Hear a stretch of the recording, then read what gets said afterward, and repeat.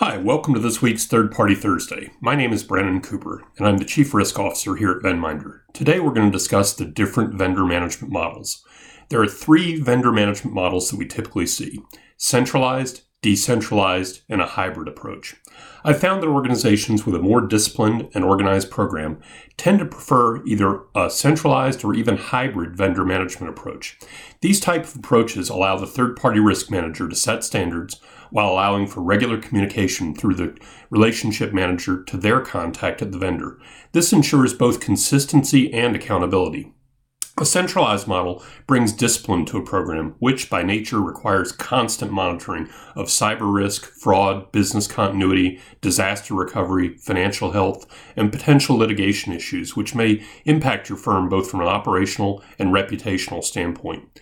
As third-party risk management becomes increasingly more specialized, it is a requirement to have subject matter experts who can manage these various disciplines. It's no longer really the case that you have one department who specializes in contracts but has limited IT or risk management experience, but is still to be responsible for the entire program. With a centralized model, communication is significantly improved.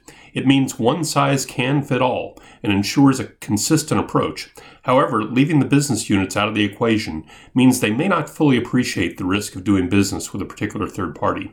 And this could be a real concern when they're truly the ones interacting with a third party on a daily basis. However, there's a disadvantage still to the centralized model. In the fully centralized model, there's a real danger of creating a disconnect between what you need in third-party risk management versus what the relationship manager is discussing with the vendor every day. Those things that could be a high priority to you may get drowned out by the business needs or vice versa.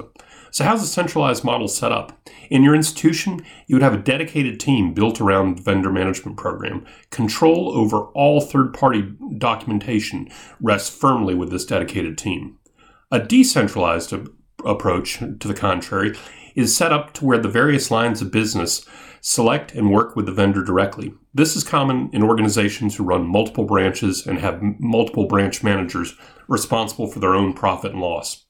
While it may mean that there are more individuals involved, which lightens your workload, this is the most discouraged approach, as it may offer very little in terms of working through a disciplined risk management framework, and third-party risk management professionals are often the last to know about a new vendor onboarding until a problem occurs.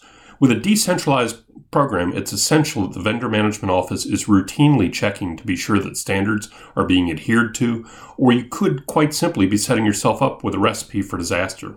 In a fully decentralized model, the vendor management office lacks control and authority to make things happen.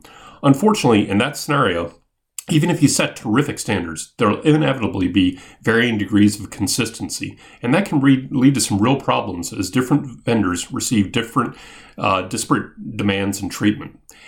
The hybrid approach is the one that I tend to recommend, especially for larger institutions, as it can be the most practical. This means you have a well-organized and disciplined vendor management office with a team setting the guidelines and checking the results while working very closely with the business units to ensure consistency and timeliness of practices. If the vendor management office has the backing of senior management and accountability of the board, that makes the task all the much better. With a hybrid approach, it helps to ensure that the expectations of vendor management are closely adhered to and given the appropriate amount of attention.